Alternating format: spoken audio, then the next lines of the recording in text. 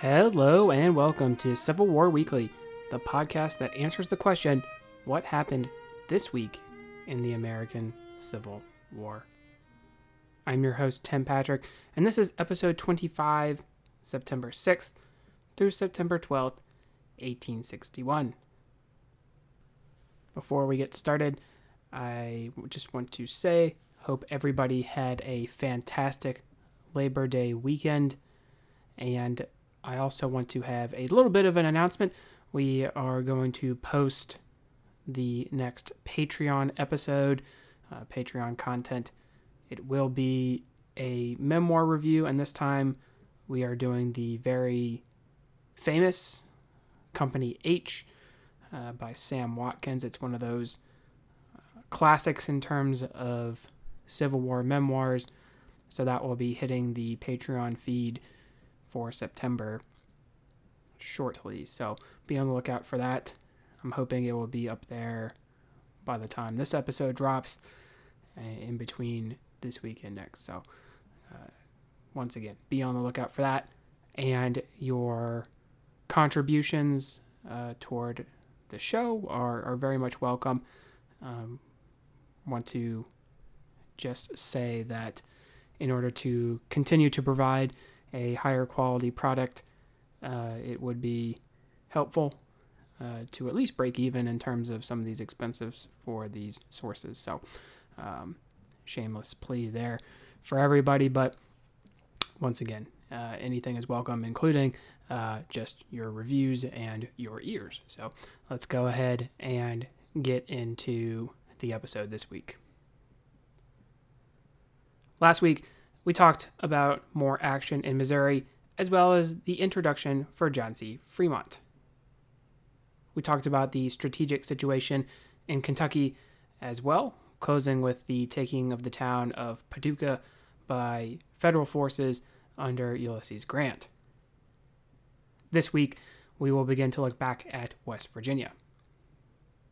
And believe me, if you are shocked at all the time we are spending in West Virginia, I was too when researching and didn't realize a lot of the early wars in the western part of Virginia, but needless to say, here we are. When last we left things off in West Virginia, George B. McClellan had won several victories, which propelled him to take command in Washington, D.C. William S. Rosecrans, who was introduced in an earlier episode, had taken over command of McClellan's Department of the Ohio. The Confederates were not willing to give up on the western part of Virginia just yet, though. They would mount a move to retake the lost territory and move on the Kanawha River Valley, which is in southern West Virginia. Around 2,000 men would advance across the Gauley River and engage a small Union force, defeating them easily. The Union force facing the Confederates was only a single regiment of Ohio infantry. This small skirmish would be known as the Battle of Kessler's Cross Lanes. The 7th Ohio, the Ohio Infantry Regiment engaged by the rebels, had recently seized a large amount of money for the eventual government of West Virginia. Fun fact, the 7th were known as the Roosters, possibly because they had a lieutenant colonel who squawked like a rooster to get his men riled up. The 7th would be overwhelmed by the Confederates, but they would put up a bit of a fight. The battle was known as the Battle of Forks and Knives because some of the Ohioans were eating when beset by Southerners. After the victory, the Confederates would advance further, but fall back, fearing overextension, digging in a place called Carnifex Ferry. Carnifex Ferry is around an hour and 15 minutes driving from Charleston, West Virginia, just for context. The Southern forces would be commanded by co-commanders John Floyd and Henry Wise. Both men are worth mentioning, although the name John Floyd should sound at least a little bit familiar. Floyd would serve as governor of Virginia, much like his father, also named John Floyd. During his time in office, he commissioned a monument to George Washington. That monument still stands on the Capitol grounds in Richmond today. Floyd would serve as the Secretary of War under Buchanan, but would not make grand splashes in that role, being subpar in performance. What he did do well, though, was prepare the South for a potential war. Before the election of Abraham Lincoln, Floyd had been against secession. After the election, he would seemingly do all in his power to aid the Southern cause. This included scattering the few federal forces as mentioned previously. He also had done much in terms of stocking arsenals in southern states. We know that he tried to get Robert Anderson to abandon Charleston Harbor. Remember the letters that were sent and how Robert Anderson found a loophole in the letter that was going to be coming from the War Department and the Secretary of War, who was John Floyd. After the war broke out, he would become a general in the Confederate Army. Henry Wise had also been a governor of Virginia, as well as a congressman from that state. Wise played a part in the story of John Brown, who could have commuted his sentence and could have been declared insane, although Wise did not think this to be the case. So that was the governor of Virginia who this appeal went to. Governor Wise did praise Brown in a weird twist, but still insisted on his execution, and more specifically, that his execution be held in Virginia. And now that is also sort of a controversy that we talked about in the early episodes, that Wise wants this execution to happen in Virginia, which maybe not the wisest of decisions, simply because it is a southern state, it is a slaveholding state, and this does not go over well for abolitionists and the supporters of John Brown, who are seeing him be put to death in southern soil, right? So that is sort of a curious decision, whereas John Brown could have been sent somewhere else.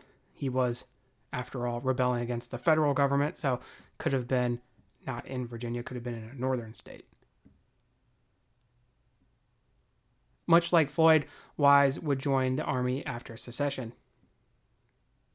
As a quick note, commanding a regiment facing the Confederates is one Rutherford B. Hayes. If that name sounds familiar, and I think it should, from our grade school history classes, Hayes is going to be a future president of the United States. Hayes was born in 1822 in Ohio and practiced law before the war. He had been a Whig before switching to the newly formed Republican Party in the 1850s. During the conflict, he will rise to the rank of general, serving in the East in the Shenandoah Valley Campaign of 1864. After the war, obviously, he will go into politics, eventually becoming the governor of Ohio, before being elected the 19th president of the United States. Additionally, future President William McKinley is serving as an enlisted man in the same regiment. Future generals on the Union side, McCook and Liddell, as well as future Confederate generals, Gabriel Wharton and Henry Heath, are also present at the Battle of Carnifex Ferry. Floyd would have his force of Confederates dig in around the Henry Patterson farm there at the ferry, prepared for a Union counterattack. Rosecrans would move on the Confederate earthworks, eager to expel the Confederates from Western Virginia once again. 3 brigades of Federals, numbering around 7,000 men, would advance on September 10th and assault the works. They would have little success, as a flanking attempt was foiled by the concealed rebels. Additionally, Rosecrans would deploy his men piecemeal, that is, the units would advance one at a time toward the earthworks. Here is an account from a Virginian of the battle. On the morning of the 10th, in obedience to orders from Brigadier General Floyd, I moved my regiment from our temporary camp, which was about 1 mile in advance of the main camp at Gauley, and took post in the center of the line of log breastworks and on the left of the earthworks and the battery of 4 guns. The regiment formed in line behind the breastworks at 2:30 p.m. Within a few minutes after I was informed of the rapid approach of the enemy. At 3 p.m., a heavy column moved forward to attack us, which was gallantly repulsed by the right wing after a sharp exchange of fire lasting about 25 minutes. The enemy then taking shelter behind some houses and haystacks beyond the range of our fire, and from which position they continued to fire on us with the Enfield rifles. At 3:30 p.m., the enemy, having placed their artillery in position, opened fire upon my line, a terrific fire of shells, grape, shrapnel, round shot, and with a rifle cannon, which was continued with little intermission until 5 p.m. At about 5 p.m., a heavy column, supposed to be an entire brigade, advanced to assault our center.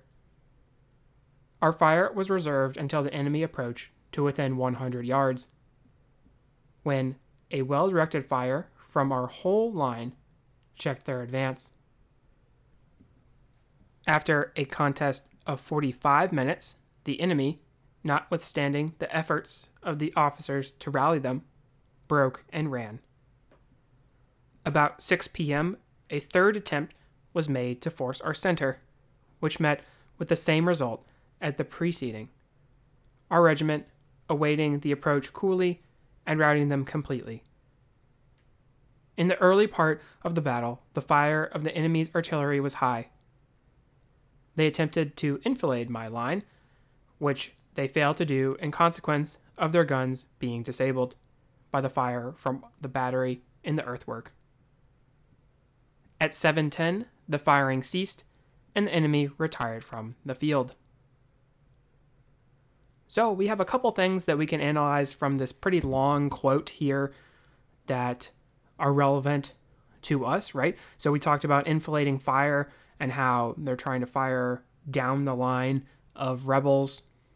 This is a common tactic and one that we obviously talked about in a previous episode, in our tactics episode. We also have a good idea, and it also really helps with this time frame going, that the Union is attacking sort of piecemeal. There's not one concentrated assault, right? So this account does a good job of outlining that for us. Casualties were lopsided, as the North suffered some 158 compared to 30 Confederates. Despite the success in fighting off the attackers and the assaults by the Federal forces, Rosecrans was still able to move his artillery to high ground. From that position, they would be a problem for the Southern forces. So they probably could actually be a lot more devastating than was described in our quote here. Floyd would retreat back across the river instead of being pounded by the Yankees. A renewed assault the next day with forces that still outnumbered Floyd's, as well as this superiority in artillery, would prove to be a disaster. The next day would see the Confederate escape. Carnifex Ferry was labeled a Confederate defeat as they had been forced from the Kanawha Valley and were now being pursued by Rosecrans and his larger Union force. Floyd would develop a personal rivalry with Wise. I like to think it is because they were both former governors, but it very well could have been anyone would have been in Floyd's crosshairs. He would blame the defeat on Wise, peculiar considering Wise had warned him about the Union forces and the fact that his position was not a good one. Even more peculiar considering Wise was not actually present at Carnifex Ferry. But I suppose the complaint was that Wise had not given reinforcements, so that is why it was all his fault. Funny how that works sometimes. Floyd would still write to Jefferson Davis about how his army was delivered from the clutches of Rosecrans after the battle and generally talk about how great he was. The rivalry would continue, and not even the commander of the Virginia State Troops, Robert E. Lee, would be able to sort it out. Let's pop back into Kentucky for just a smidge. I know we started to talk a little bit about the strategic situation, but I wanted to delve just a little bit deeper into the pivotal border state. Why exactly was Kentucky so important? Well, as we have already mentioned, Kentucky was the original home of both Abraham Lincoln as well as Jefferson Davis. There were strong ties to the North, but also the South. Economic connections with northern states applied much as it did with other border slave states. Many native Kentuckians originated from Virginia. So there were parts of both worlds in the state. To make things more confusing, the State Guard sided with the South, while the Home Guard sided with the North. Different militia units had popped up all over the place. Also important was that in Kentucky, farmers had turned toward livestock raising. Horses and beef would be commodities that both sides would wish to capitalize on. Kentucky, as mentioned, was the state of compromise. This mixed identity perhaps had developed long before the war. Coming to the same realization that other states did, that they would be battleground for two armies, Kentucky had declared neutrality. In 1861, there had been already a larger scale battle in Missouri and Virginia, so the example was clear for the bluegrass state that they would be next. But alas, they would not be able to Switzerland out the war, as we will see. To illustrate the divide even further, a conference of several prominent Kentucky politicians, including Crittenden, the Southern sympathizing governor, Beriah McGuffin, and John C. Breckinridge, came together to figure things out. They could not come to a real conclusion because of being split down the middle. So there was a Mexican standoff between the Confederate and Union forces. They would both be ready to jump into Kentucky. The Confederates failed in securing support from Kentucky when forces under Leonidas Polk occupied strategic positions on the river, as mentioned. Leonidas Polk is an interesting figure. Born into a wealthy family in 1806, Polk would attend West Point and become a friend to Jefferson Davis during their time there. Leonidas would leave the army and become not only a wealthy landowner in Tennessee, but also an Episcopal bishop. He would be a founding member of the University of the South, known today as Sewanee. Polk was surprised by the new provisional president of the Confederacy to receive a commission as a general in the Confederate Army. He had not been in the military since 1827 and saw no action. Still, Polk would join the cause and become a commander of rebel troops. Later in the war, he would become the victim of a targeted artillery strike, but we will get there in 2024.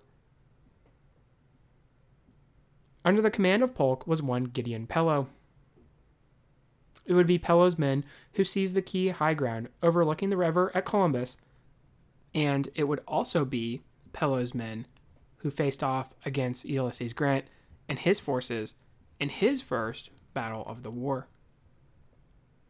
Grant may have been familiar with the older general. Pellow had served in the Mexican-American War, having been a native of Tennessee, and under the patronage of President Polk, who named Pellow a general. Pellow would be wounded twice in engagements during the conflict, but is probably better known for a quarrel with our old friend Winfield Scott. Scott, being arrogant, as you remember, demanded that Pellow rewrite some after-battle reports that named the Tennessee general as playing a larger part in some of Scott's victories than he actually had. It would be resolved eventually, but needless to say, Scott did not care for Pellow thereafter.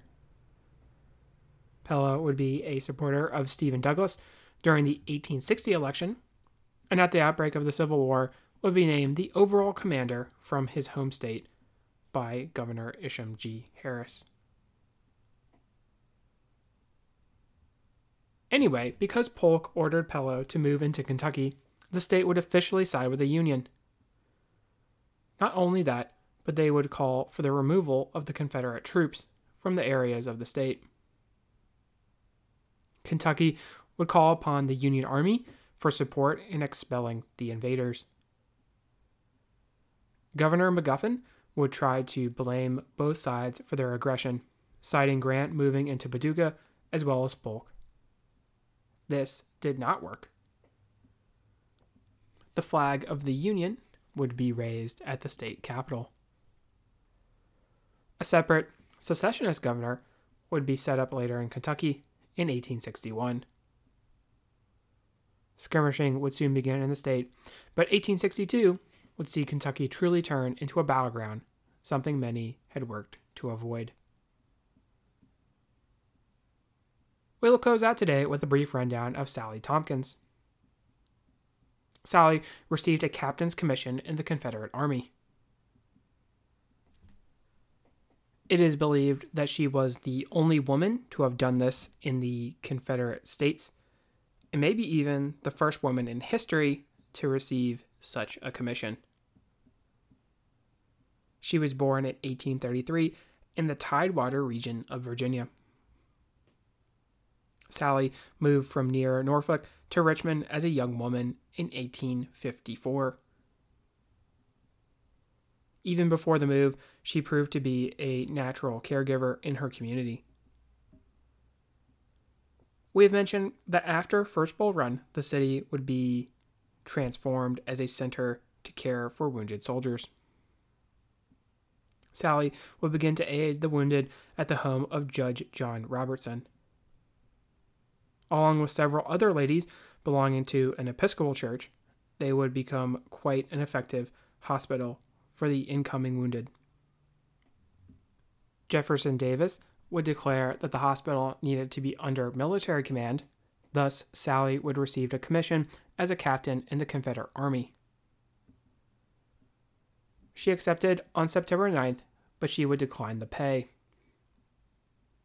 While running the hospital, it was necessary to hire a blockade runner to procure supplies for the suffering men. Sally would continue to operate the hospital throughout the war. Her patients affectionately knew her as Captain Sally. After the war, she was known as the Angel of the Confederacy. She would remain a local hero in Richmond until her death in 1916. So that seems like a good place to pause. We went back to West Virginia yet again. Missouri and West Virginia are probably not what you think of when theaters of the Civil War pop up. but here we are, having spent a lot of time, and we will continue to spend time there, just as a little spoiler. We talked about the important Battle of Carnifex Ferry. We also stopped back in to talk about Kentucky. Lastly, we introduced Sally Tompkins and her importance to the war. Next week, Robert E. Lee will try to turn things around for the Confederates in West Virginia. We will stay in Kentucky as well for the first battle on their soil.